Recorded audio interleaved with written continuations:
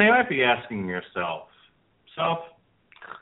why would they be lazy on The Long Road to Ruin, starring your host, Mr. Mark Radlitz, and frankly, he's mortified, and replay Princes of the Universe when they could have just as easily uploaded Who Wants to Live Forever, which was also a part of the Highlander movies, instead of just repeating Princes of the Universe?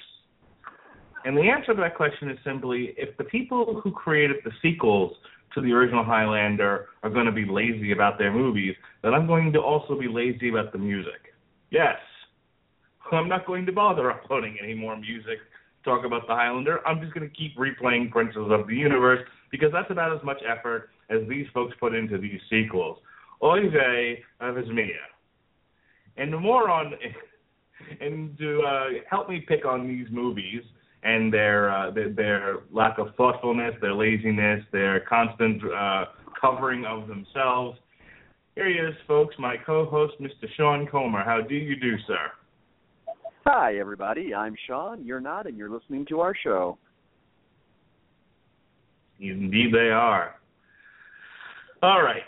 So tonight, folks, we're going to be looking at the second half of our Highlander series, Highlander the Sorcerer, which is part 3, and Highlander 4, Endgame, starring the hero of the Highlander TV series, Duncan MacLeod, as played by Adrian Paul. And you might be asking yourself, wasn't there a 5th Highlander movie? Shh, we don't talk about that here. Much like we don't talk about Terminator Salvation. Just don't worry about it. It doesn't exist. So tonight, that's what we'll be talking. We're going to discuss everything that is Mario Van Peebles, everything that is Adrian Paul, and that's where we leave you with the Highlander, ready to move on to bigger and better things. So, Sean, they, couple of years after the horrendous sequel that was Highlander 2, they decided to get the thing back on track again with Highlander 3. What do we know about Highlander 3? What made it infinitely better than Highlander 2? And that's not saying much. Well, for one thing, this makes actually faintly a modicum of sense when you really look at the plot. So there's that. There's the fact that it actually feels like a movie and not so much like you're just watching some slapdash, thrown together weird fan film. But still, even that really didn't do it any favors, because much like the first 2 films, yeah, it lost money, and it lost it pretty damn badly. It was made on a budget of $26 million, made back $12.3 at the box office. Ouch.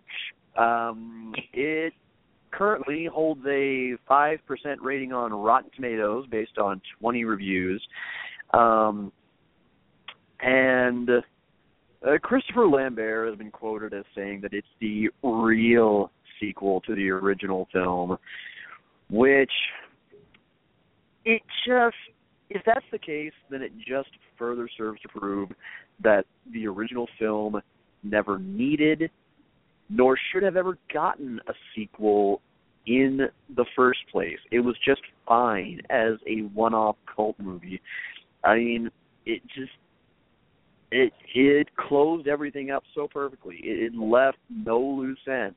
It was a self-contained, basically a modern fantasy fairy tale story. It boggles me that somehow Highlander has gotten this many sequels, and The Adventures of Buckaroo Banzai Across the Eighth Dimension, one of my favorite movies, thank you very fucking much, never got one.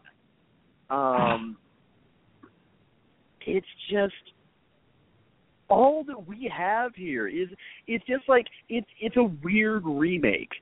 That's all that it is. It's just, there's been talk for years about remake Highlander. Oh, we should remake Highlander. Hey, you know what they should do? They should remake Highlander. I hear they're talking about remaking Highlander. Hey, what do you think about that Highlander remake? Here's what I think about it. It happened, and it was the worst thing a movie can be. It was forgettable. I can at least watch Highlander 2 and make fun of it. I can at least watch the first Highlander and love every second of it, even the bugfuck weird nonsense of Sean Connery's character. I can sit there and be entertained by Clancy Brown's Harlem Globetrotters broadsword antics. I can be amused by Christopher Lambert's weird as fuck accent. I can love every second of that soundtrack. Well, such as there is an actual soundtrack. We covered that last week. Go listen to it. But this one, it's aping all of the plot points. It's bringing back one of the main players. It's referencing the plot of the first one, but it has none of the charm. I mean, short of aping one of the best action sequences in the first part, and the fact that you pretty much wasted the late and extremely great Mako in the first scene. Once you've seen it, well, that's it. You've seen it. It maybe makes the TV series look good.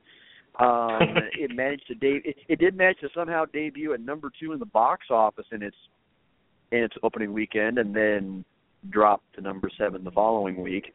I'd be really intrigued to know what it was opening against that it did that well. But really, before we really get into talking about the actual movie itself, one other thing I will say about it.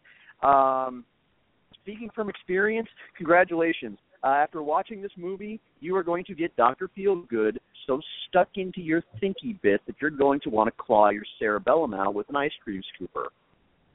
It felt like I was watching an episode of Nitro. I'm like, why are they doing sound-alike things? That's Dr. Feelgood with no lyrics. Yeah, no, well, then again, I've also never been a big 80s rock guy, so my comeback to that would be, yeah, well, at least Nitro aped good songs like Come As You Are, Even Flow, and, of course, Smells Like Teen Spirit. And Seek and Destroy. Sting used to come out to Seek and Destroy. No, they actually used Seek and Destroy. Really? I thought it was a very distant I thought it was a sound-alike, because I don't remember hearing any lyrics to Seek and Destroy.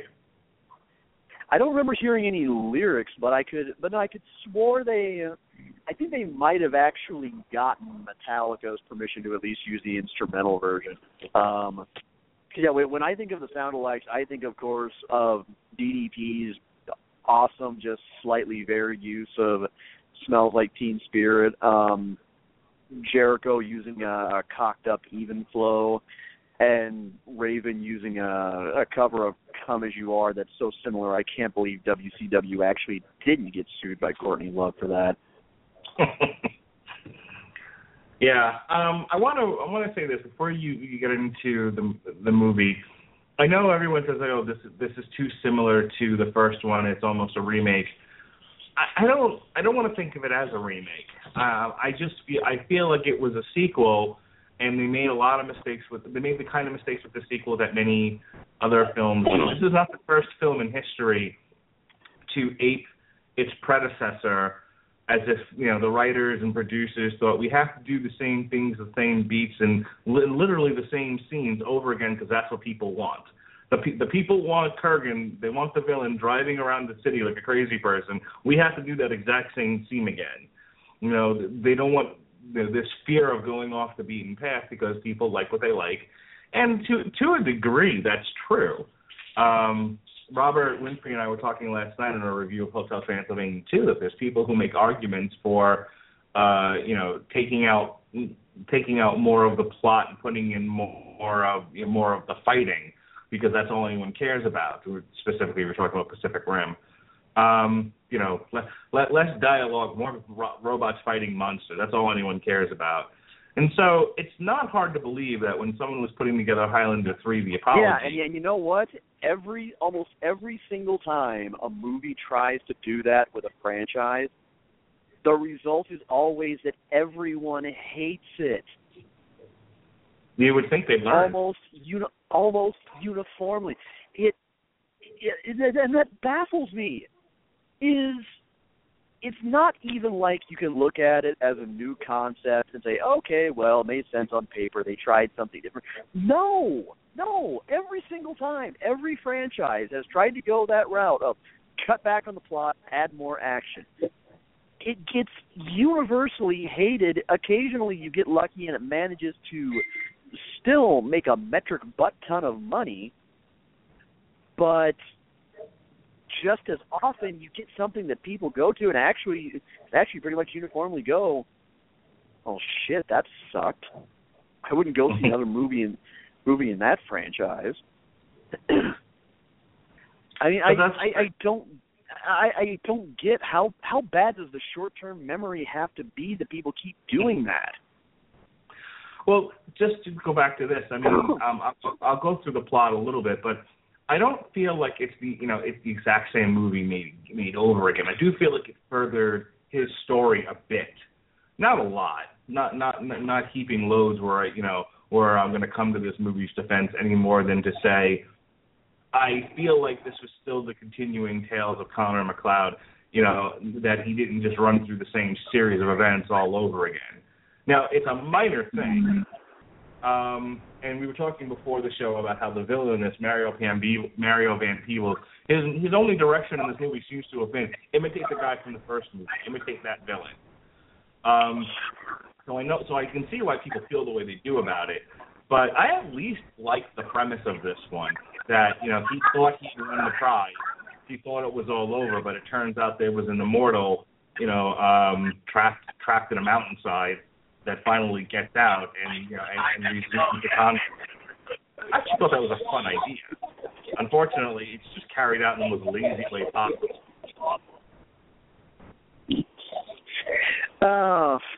Yeah, it didn't have a bad opening. I mean, of course, I mean, me being the geek that I am, I see somebody that I recognize from something else, and it's impossible for me to not make the connection. So every time I watch that opening sequence in ancient Japan, and I see Mako as the titular sorcerer, I keep wanting to overdub that opening crawl, and instead of it being Christopher Lambert's goofy ass accent, I keep wanting it to just say, "Long ago in a distant land, I, Aku, the shape-shifting master of darkness, unleashed an unspeakable evil. But a foolish Highland warrior carrying a magic fuck-off claymore sword stepped forth to oppose me. Before the final blow was struck, I tore open a portal in my neck and flung my electricity into Mario Van Peebles, where my evil is law. Now the Frenchman, aping a Scotsman, seeks to return to the past and undo the future. That is this shit." All right. Before I jump into the specific plot summaries, is there anything more you wanted to add to your introduction of this shitfest? I just melded Samurai Jack into Highlander 3, the final dimension of the sorcerer magician, and it's still made for a more compelling idea for a plot than Highlander the Quickening. Okay. All right. So, as Sean intimated, we begin in the 16th century. This is after the death of Connor's wife, Heather, the Scotch chick who Kurgan raped and murdered. Connor travels to Japan to request training from the immortal Japanese sorcerer. Wait. The Kurgan didn't murder. Wait. The Kurgan neither raped nor murdered that's right. Heather. Just raped her. That's right. He just raped her. She died of natural. She no, died of old age. He didn't rape her. I thought he did. No. Everything I've read no, says that he did. Well, no. Basically, what happened was along came the Kurgan. The Kurgan The Kurgan lopped off Ramirez's head. I don't remember any point when he rapes Heather, unless that was a plot point that was cut from the script. Yeah. I don't remember that at all. As the final act of spite, the Kurgan, thinking she was with Ramirez, raped her. I got it right here. I got the wiki open. The Kurgan raped Heather, but she kept the secret from Connor.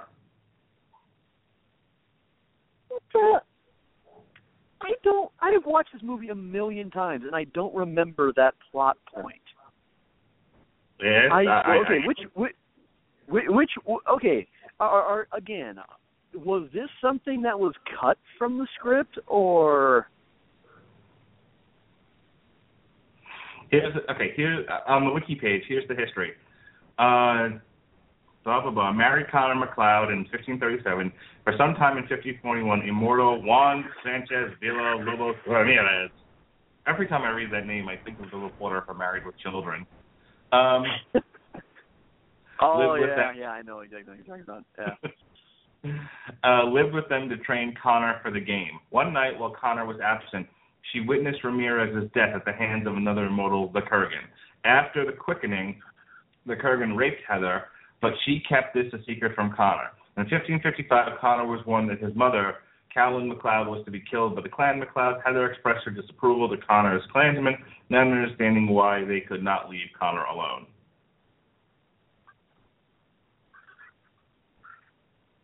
Oh, you're talking about in this movie.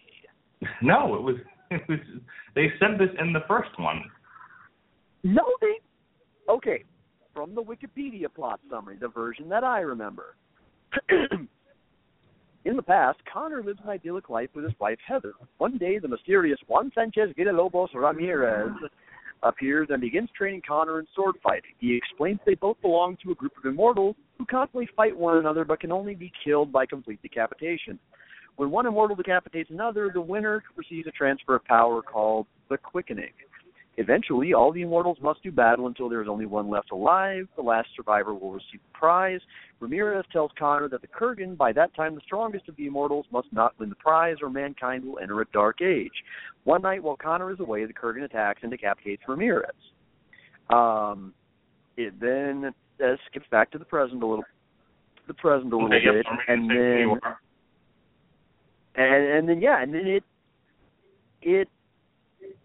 and then the next time it references the past, it says, after this revelation, Brenda and Connor become lovers, although Connor is reluctant, following a flashback in which later in the movie. It doesn't say it in the wiki, but there's a part where Connor is where the Kurgan is teasing. They're not school children, but he's antagonizing Connor. You know, he's messing with him, and he actually brings up the whole thing about, you know, thinking she was with Ramirez, and he brings up the whole rape. You had to have watched a different cut than I did, because I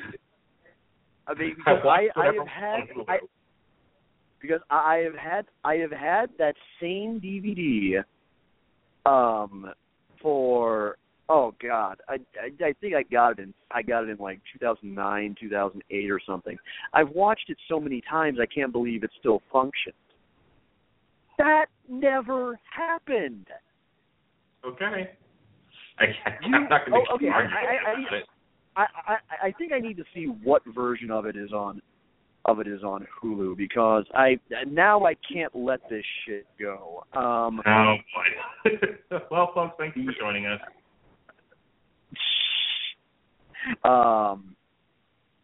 Let's see. Yeah, actually, this is interesting. In one of the drafts of the original script, Heather doesn't even exist. Connor is promised to a girl named Mara, who rejects him when she learns he's immortal. Connor leaves his village instead of being banished. His alias is Richard Tupin, and his weapon is a custom broadsword. Ramirez is a Spaniard born in 1100 instead of an ancient Egyptian born more than 2,000 years earlier. The Kurgan is known as the Knight, using the alias Carl William Smith. He's not a savage, but a cold-blooded killer. And Brenda is instead Brenna Cartwright. And also, originally, Immortals could have children in the draft. Connor is said to have had 37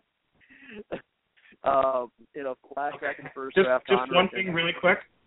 I went through the Highlander wiki, and the footnote that talks about Kurgan raping her links back to the Highlander film.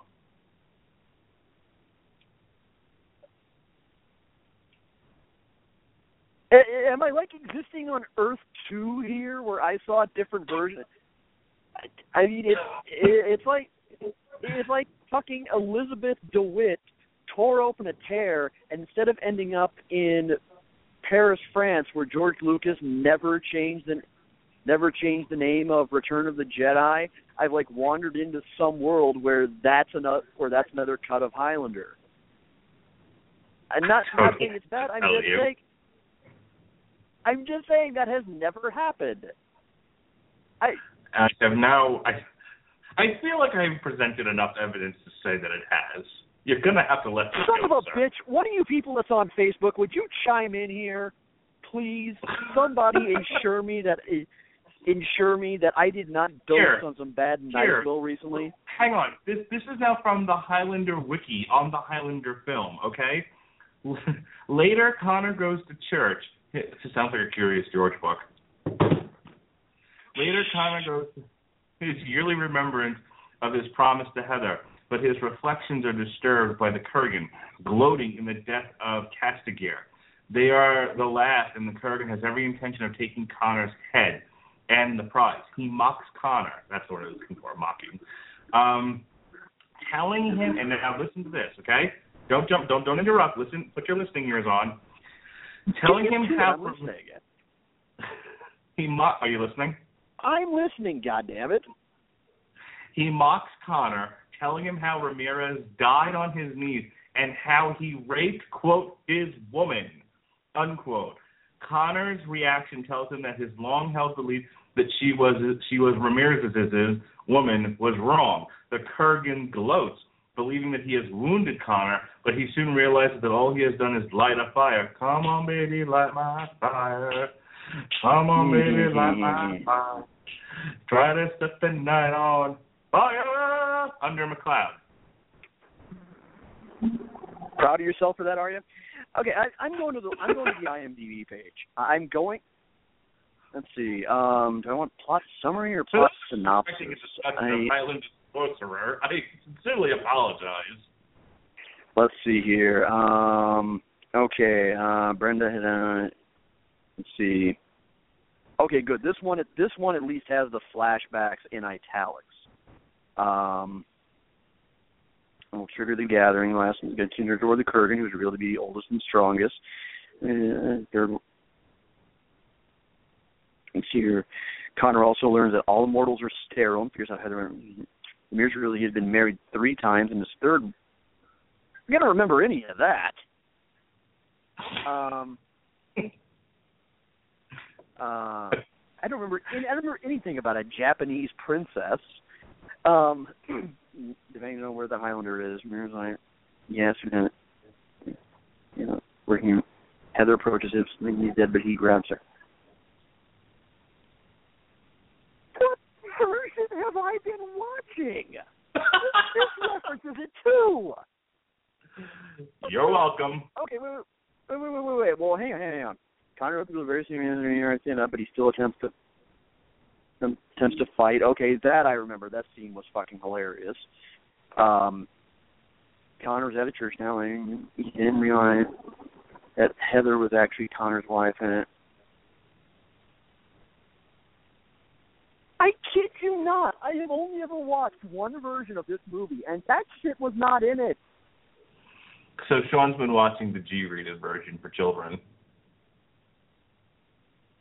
Well, fuck you until the handle breaks on. It damn sure wasn't G-rated. Can I get on with this now? What? This was a valid discussion, and now my reality is being torn asunder here. Okay. I don't even get cool, neat little tears with lighthouses that I can use to go under the sea. Go make to yourself old some timey times. Go make yourself some tea so I can get to the plot summary, please. All right. So anyway, it's 16th century, and after Connor's wife Heather has been raped and then died of old age, Connor travels to Japan Start off from the immortal Japanese sorcerer Bull Nakano. Bull Nakano holds his residence in the cave of Mount Miri and has gained a reputation of the master of illusion. However, another immortal named Kane, these are great names, this is now Mario Van Peebles, is also interested in mastering the power of illusion. He makes his way across Asia in order to reach Nakano again, and the two henchmen in tow, Kubla Khan and Sengi Khan, enter a nearby village seeking information. They proceed to burn it to the ground and massacre its population. And eventually, they reach Nakano's cave. It's Kane and Bull Nakano. Suddenly you're writing a WWE fanfic. So Kane and Nakano square off, and Nakano shows off his ability to create illusion. However, Kane defeats him anyway and takes his magic, becoming the master of illusion himself. However, in doing so, once he gets the quickening, he ends up causing a cave-in, and he's trapped in the mountain. McLeod gets away. So wait. Hang on. So, Mako actually did play a shape-shifting Japanese master sorcerer. More or less. Fuck it. Suddenly I just want to go watch Samurai Jack now. Who's with me? We've got 30 minutes left, and you can do whatever you want. Killjoy. All right, so we move to the 18th century, more or less. 1788-89, Connor's in France. He meets Sarah Barrington, who is an Englishwoman visiting relatives there, who happens to resemble Alex Johnson, who's currently living in 1994, and she will be the one to discover the cave that Kane is in, who will then escape and proceed to go after Cloud. So there's this whole thing here with the French Revolution, and there's another immortal who gets the French to believe that he's really McLeod, and so they end up executing him, and McLeod gets away again. All right, so in modern day, 1994, Connor is living with his adopted son, John, in Marrakesh. It is revealed that back in 1987, Brenda Wyatt, who is the love interest from the first movie, the woman he married after the gathering, was killed in a car accident. Peeled off the pavement she had to be, is what they said, as a matter of fact. Although he survived the accident himself, he still believes that the game is over. Meanwhile, in Japan, as I said before, Alex Johnson discovers the cave. They end up bringing Kane. Kane goes after McLeod. McLeod leaves John in the care of his friend Jack Donovan and then departs for New York City to engage in the final showdown for the prize. So he didn't get the prize in the first movie. That's what we learn here. That he didn't know there was still an immortal out there, which is a running gag with these movies, is that they think that, you know, that when we get to the penultimate fight, that's going to be the last one, and then, oh no, there was an immortal in hiding somewhere, and, you know, in Anne Frank's basement or some shit. So anyway, surely this time I got the last one, and there could not possibly be anybody left. Oh, but lo, there was. Another holdover from the previous movie, again making this a further story in the life of McLeod, is that the detective remembers the 1985 quote-unquote headhunter case. Now, if you'll remember from the first movie, McLeod / Nash cut off an immortal's head in a parking lot after watching the fabulous Freebirds at Madison Square Garden, see? And they never found the guy that did it, see? And this time, God damn it, they're going to nail him to the wall, see? They're gonna pin it on him, see? Lieutenant John Sten, he's the man of the hour. He wants to pin it on Russell Nash, see? Then more of the same from the first movie. They have a couple of skirmishes here and there. Alex ends up finding more about McLeod, and realizing that he's an immortal and all this other stuff. Another thing where where they confront each other on holy ground, et cetera, et cetera. This time around, Kane kidnaps the son, who is sent to New York accidentally, apparently, and he uses the son as bait to get McLeod to come after him for the final showdown. They fight. McLeod wins, and he was, this time they think for sure, surely this time he wins the prize. And so he returns to Scotland with Alex and John to live out the rest of his natural life until the fourth movie. I just love how the freaking no reason to exist in this movie adopted kid, correct me, has one reason only to exist. It just gets mistakenly shipped off to New York, like he's somebody's misplaced copy of Eat, Pray, Love that got ordered from Amazon and sent to the wrong apartment. Yeah, I mean, he's clearly. I mean, instead of naming him John, they should have named him Pig Hostage, possibly Beat. Yeah. How do you have a shipping error with a small child? How does that happen? Yeah, I don't know. But I mean, like I said, there are obviously a lot of repeat beats in The Sorcerer. Mario Van Peebles' overacting is hilarious. The problem is a lot of the charm of the guy who played Kurgan's overacting is really lost in this movie because, again, it's just Mario Van Peebles doing a bad impression. Well, no, the bigger difference is the fact that what you have here is you have the difference between Robert Englund acting in Nightmare on Elm Street or Wes Craven's New Nightmare versus Robert Englund being just a pure pork product in The Dream Child. In the first movie, what made it work for Clancy Brown was he could look as patently ridiculous as he wanted to because he brought presence to the role.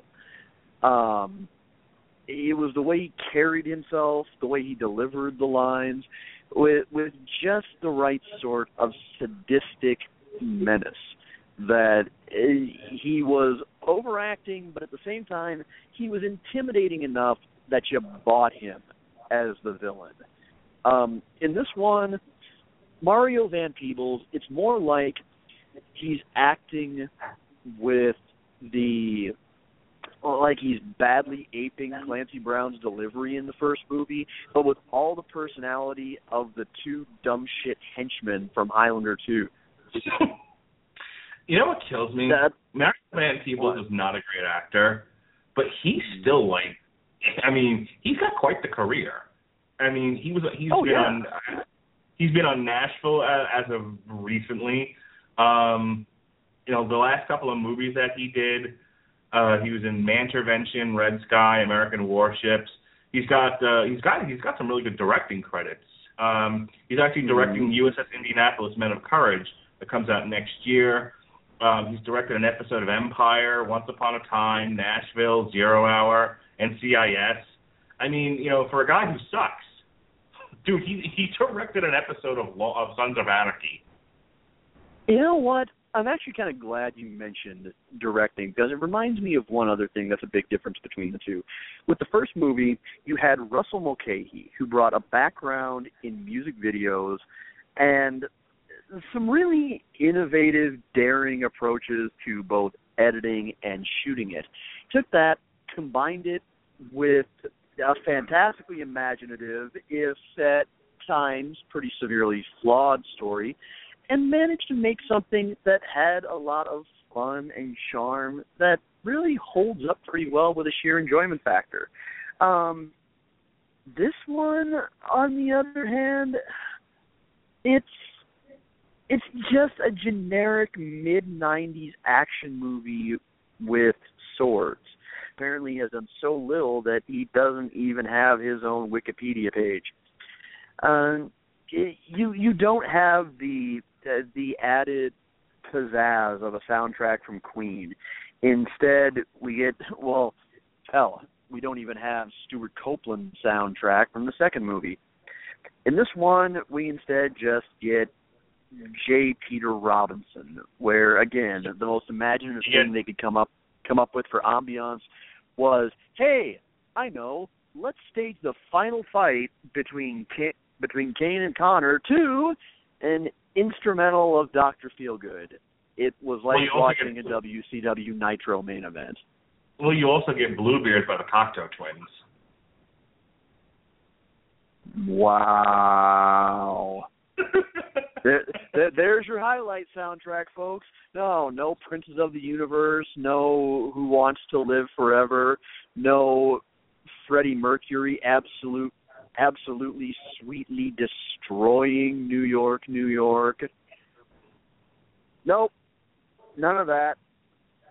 You will get half-assed Motley Crue and like it.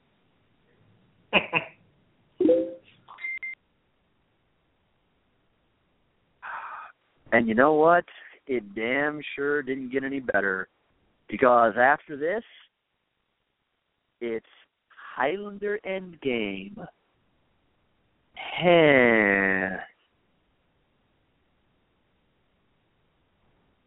This is a thing that happened.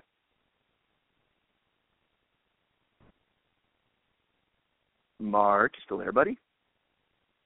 I'm going to guess Mark had to go pee, so I am just showing.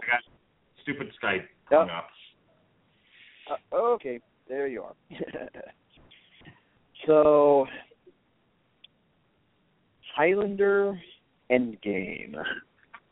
Okay. I think. Are you telling me we have reached the conclusion of the story? There's nothing more to say. I'm going to agree with you. We have 20 minutes. Good way to put it, because this is completely, absolutely unnecessary. The only reason for this thing to exist was the fact that, for reasons that to this day baffle me, except for the fact that this was the golden age of syndicated television, the Highlander TV series somehow took off, and so they decided that the thing to do was to inexplicably merge Duncan MacLeod and Connor MacLeod with only the most minimal explanation as to the relation between the two and why they would have anything to do with each other, aside from the fact they're both named. Well, see, that's the thing. That's a good premise on paper. If I'm a producer and you're like, we have we have these three Highlander movies, two of which are the worst things ever put to celluloid, but then we made this television show and it fucking went on for 6 seasons and was blockbuster. Let's do a movie where we put Kirk and Picard together. And I, as a producer, I'd be like, yeah, that only makes sense. Problem is, you actually have to make the movie good and not boring as fuck, or put the cast in a feelings cloud.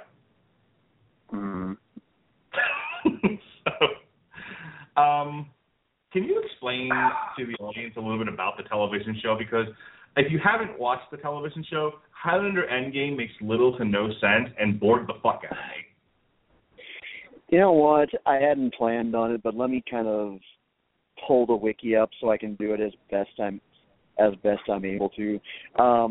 I guess I can set this up a little bit by pointing out that when it came out, when I call it the golden age of syndicated television, no, seriously, I mean it. This was at a time when there were a lot of syndicated shows floating around that were not necessarily good in the classical sense.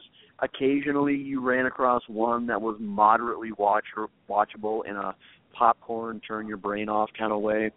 But a lot of them were fun in the so bad they're good kind of sense. You had shows like, well, obviously, Baywatch was the lord and master of them all. This was when Baywatch was pretty much at the height of its power. But in the periphery of that, you had stuff like Renegade starring Lorenzo Lamas. You had Forever Knight Night. Later on down the line, you had The Crow, Stairway to Heaven, which starred My Spirit Animal and Yours, Mark Dacascos. And in fact, several of these shows ended up doing pretty well, because I remember at one point, USA Network, in the days before they were really well known for Knock Your Socks Off original series, just managed to pick up like 2 or 3 of them at the same time, and they just, I remember one summer, just put all of their advertising, all their muscle behind co-promoting Renegade and Highlander as joining their weekly primetime lineup. But this show in particular is just kind of a minor retcon of the original film, in which Connor McLeod did not win the prize. He kind of reprised his role in the pilot episode, but instead it focuses on Duncan MacLeod, who is an immortal who the same Scottish Highlanders who found and raised Connor generations before also took him in and raised him. So they're basically adoptive brothers. That's really about it. They don't share a bloodline at all. Hell, I mean, Duncan is for all intents and purposes Parisian. The general history of the show is he's kind of settled into life as, once more, an antique dealer with his girlfriend Tessa Noel. He has kind of, I guess you could call him sort of an apprentice, little buddy named Richie, who's a thief who stumbles upon Duncan's shop and witnesses a confrontation between him and another immortal played by the awesome Richard Mall, as well as Connor MacLeod. At this point, Duncan has been alive for almost 400 years, lots of the same themes. Connor can sense an immortal, no fighting on holy ground. Kill an immortal, you absorb their power. There's a lot more globe trotting in this one. Lots of focus on relationships, much more so than on the awesome, badass sword fighting. Lots of flashbacks complete with, imitation of the Highlander transition. Many Highlander swooshes. The opening theme for the show was Princes of the Universe. Did I really leave anything out, Mark? Did I kind of nail everything?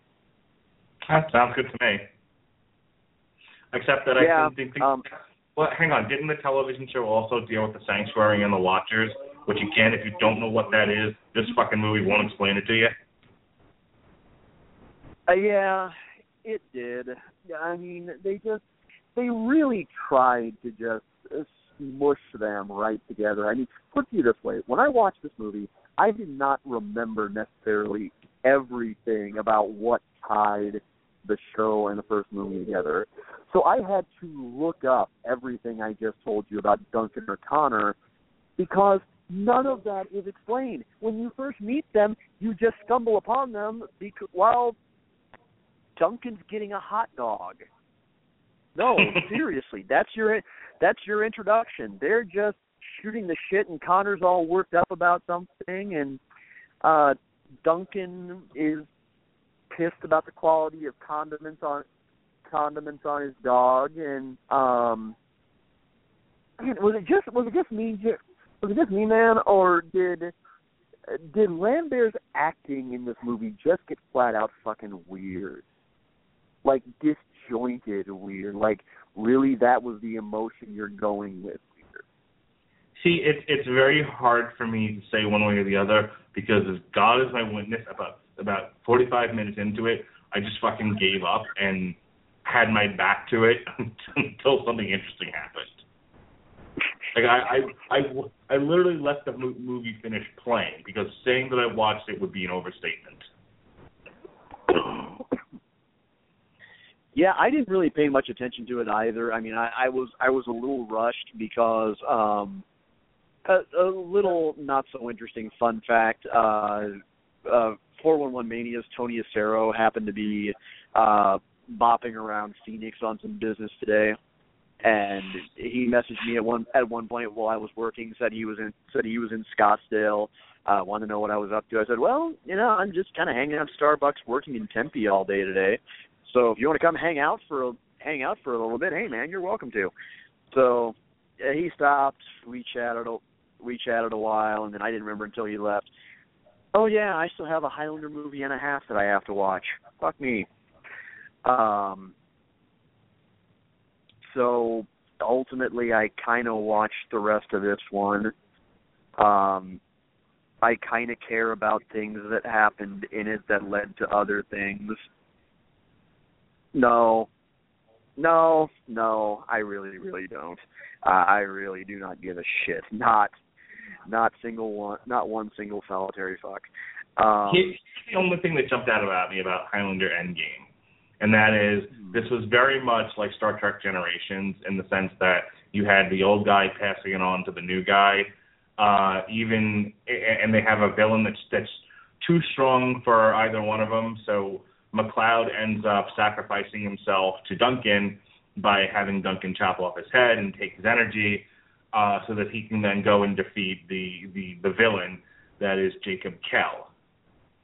Now, if you come to me as a producer and say, producer Rattledge, I don't know why you would call me that, but if you would say, producer Rattledge, I have this really cool idea to kind of take the Highlander series to the next level with this new guy, Adrian Paul, and he'll be the new Highlander from which we can base an all new bunch of films on after the success of the television show. Okay, so it's gonna build up to this final sequence that starts with McLeod sacrificing himself on Duncan's behalf. Okay, I love it. What's the road to get there? Some whiny fucking thing that I didn't understand. There's a sanctuary, and then there's watchers, and at some point someone had a beard, and I feel like it started with killing McLeod's mother, and how did we get from there to here? So yeah, I understand what the Watchers do, or what the point. I mean, I get the point that the Immortals go into the Sanctuary so that they're not killed and no one can get the prize, and that for some odd reason the Watchers think this is a great idea and want to be a part of it. It's never explained, or at least not to any way that I can understand it. My kind of big deal about it is I felt like if you're going to have, and this goes for any time, you're going to have kind of a torch passing moment between characters, you should build it up to be a big deal when they finally cross paths. There should be something that lends some intrigue to that moment. One of my favorite examples, in Green Lantern Rebirth, you have basically the first time that Kyle Rayner and Hal Jordan have met after Hal has been fully resurrected as the Green Lantern. It's a big moment because you've built up their separate journeys throughout the story until finally you've brought them to kind of a vanishing point on the horizon where they meet, and you have that moment where Hal has saved Kyle and Oliver Queen from Sinestro, and Sinestro has been fully dealt with, and they meet with a handshake, and that kind of ushers in the next chapter. You don't really have that here. Like I said, just no explanation. If you are not familiar with the TV series and you're not familiar with that lore, you're coming into this movie completely lost as to its significance. Yeah. Because, again, you're just starting these two out on a little mandate. They're just two dudes in New York out to get a hot dog. I'm watching it going, this is it. This is what you went with. Even the whole sacrifice scene, it just feels like it comes out of nowhere, and there's no real emotion to it. I mean, you follow Connor McLeod in his previous 3 movies, and you should be sad when he goes. And I remember watching this, and I was distracted, mind you, but still, I turned around when I suddenly realized the two were facing off at each other. And when he cuts his head off, I was like, I feel nothing here. And at least, I get silly as the Phantom Menace is, at least when Darth Maul ends up killing Qui-Gon, the whole setup to that was at least interesting. They were doing, if you'll remember, they were doing the thing where you had the periodic force fields that were separating everybody. And up to that point, they had the 2 Jedis keeping Darth Maul at bay. As long as it was 2-on-1, they sort of had him. But then they got separated, and Darth Maul was able to overcome Qui-Gon, and there was nothing Obi-Wan could do about it. He just kind of stood there and watched. So it's one of the more powerful scenes of the Phantom Menace, which didn't exactly have a lot of competition in that movie, but still, it's a scene that works. And it's a sacrifice that works. And at least that, that got a little emotional, even though, you weren't really connected to Qui-Gon for anything more than that movie. I mean, hell, I get the feeling that when you and I, respectively, are sitting in theaters and we're watching episode 7, I get the feeling that sometime along the lines, and during episodes 7, 8, and 9, we're going to see some torch passing moments kind of like that. And I really hope to God that J.J. Abrams and Lawrence Kasdan have the sense to conduct them better than that. I think Han Solo's going to buy the farm in episode 7, and I am going to be weeping like a woman. Well, right, but kind of when you think about Abrams, especially when you think about how he handled kind of the 2 Spocks in the first Star Trek, especially, you get the impression that he's a guy that has a sense of the gravity of what he's shooting and what it means to the story and what it's going to mean to the audience. And I get the feeling we're probably going to have moments like that in the Marvel franchise. That's another good example. You're going to have moments where, when the time finally comes, when the main cast of the first couple phases is ready to say, okay, respectively, we've played these characters about enough. I think it's time we ride off into the sunset. Well, yeah, there's going to be some meaningful moments where, Chris Evans kind of passes the torch off to Anthony Mackie, because those things are pivotal, and you just don't handle it by just, oh, look, here's 2 characters from 2 completely different universes. They're having snacks.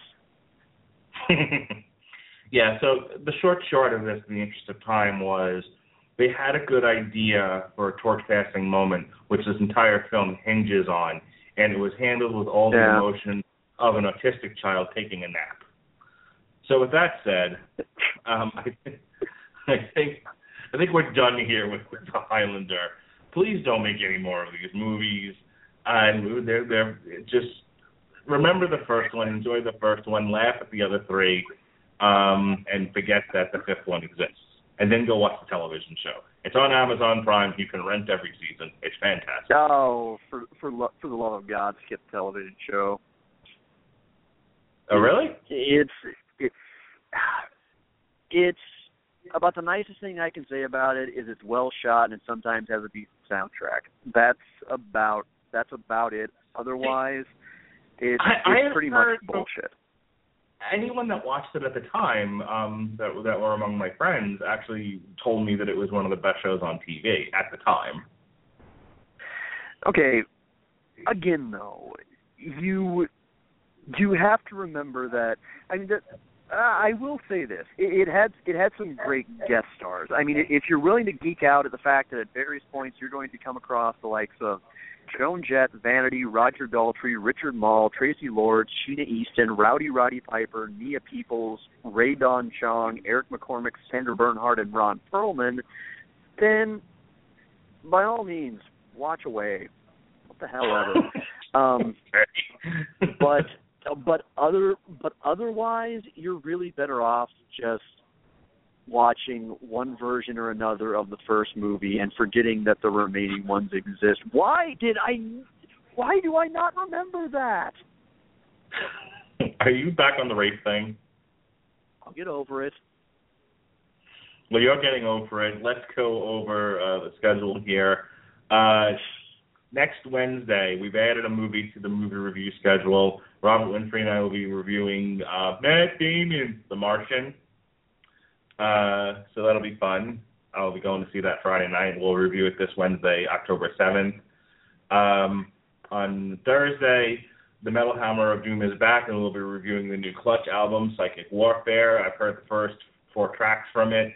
It's fucking amazing. Clutch hit one out of the ballpark again. On the 14th of October, we'll be reviewing the movie, the Peter Pan prequel, Pan, live action, by the way, not animated. And then Sean and I will be back on October 15th, and we'll be reviewing the first 2 Jaws movies. Yes, Jaws and Jaws 2. So right here on the long road to ruin. I've heard word that I am not the shark in Benjamin Cologne's artistic portrayal of Jaws. I am not. It was suggested I should be the shark, but apparently he had already had an idea. So I don't know. It's probably. I've seen it. It is brilliant, and I just have to chuckle at who he decided to make you. Well, since I haven't seen the movie yet, it won't mean anything to me until I watch these things. So then on the 21st, I actually won't be reviewing movies with Robert. Robert Winfrey and Jason Teasley will be reviewing Crimson Peak. And the next night, on the Metal Hammer of Doom, Robert Cooper and I will be reviewing Frost Sunblock, The Wanderer, once the new album comes out between now and then. And then finally, on October 28th, our Halloween episode, we'll be doing a split 7-inch. I'll be reviewing Gem and the Holograms on the same episode that Robert Winfrey will be reviewing Paranormal Activities, The Ghost Dimension. And we'll see which one was more horrifying. And then Sean and I will be closing up October, as it were, with Jaws 3 and 4. Shortly after that, in fact, the following week, another back-to-back episode, Sean and I will be looking at the Daniel Craig Bond movies. That'll be November 5th. So that's enough for now. We'll go into a little bit more as the time goes on. But we've got Jaws, and then we've got 3 more shows left after that, and that's going to be it for the year. Our final show of the year will be December 3rd. So we hope you'll join us for all those shows. I hope you'll come back to listen to us talk about Jaws. I've never seen it, so it'll be interesting. In the meantime, Sean, you got anything going on? Oh, just a few things now that I'm kind of coming out of my shell for a little bit. I am not really back on Twitter yet. However, you can always come drop me a line on Facebook. Look me up at Sean Comer. Do not go to the account that has the Commander Shepard pick. The account that I'm on most often is the one that has actually a daily revolving avatar. I've been running through all 13 Doctors lately, and if you were to go right now, you would find a picture of David Tennanting over a cubicle wall. So that's me if you feel like dropping me a line there. I am not doing much entertainment blogging these days. However, coming up this February, I have got a brand new podcast I'm going to be debuting alongside two new members of the Rodelichen Broadcasting family. My good friend Jeremy Hulsoff, you might remember him from joining us for Litchfield Live to talk about Season 3 of Orange is the New Black. And introducing the brand new and charming and sweet and absolutely wonderful Ann Alberti. We are going to be putting together just kind of a nice catch-all geek news review and chat show that we are calling The Power of Three. Yes, it is a Charmed reference. And yes, we are going to be talking about the Charmed rule at some point on that show. That is going to be coming sometime probably along about mid-February. I'm going to be moving in December and then getting settled in after Christmas vacation in January. So I want to give myself about another 6 weeks to really get into my new digs before I start producing anything new. In the meantime, coming up on one of the first editions of Source Material this October, you can tune in and find myself and title card artist extraordinaire Benjamin J. Colon and Jesse Starcher. We are going to be talking about one of my all-time favorite Batman stories, The Long Halloween. And I imagine probably diving maybe just a little bit into the trilogy that kind of followed from it, which includes Dark Victory and Catwoman When in Rome. And so that's it. That's my ever-increasing, ever more busy schedule. Otherwise, I will be popping up on the Rodelichen Broadcast Network whenever I have time. So until we meet again, muchachos, never dull your colors for someone else's canvas. Folks, it's been a pleasure. It's been a small slice of heaven. Be well, be safe, and behave. And most importantly, since this is the Halloween season, go fall in love with a monster.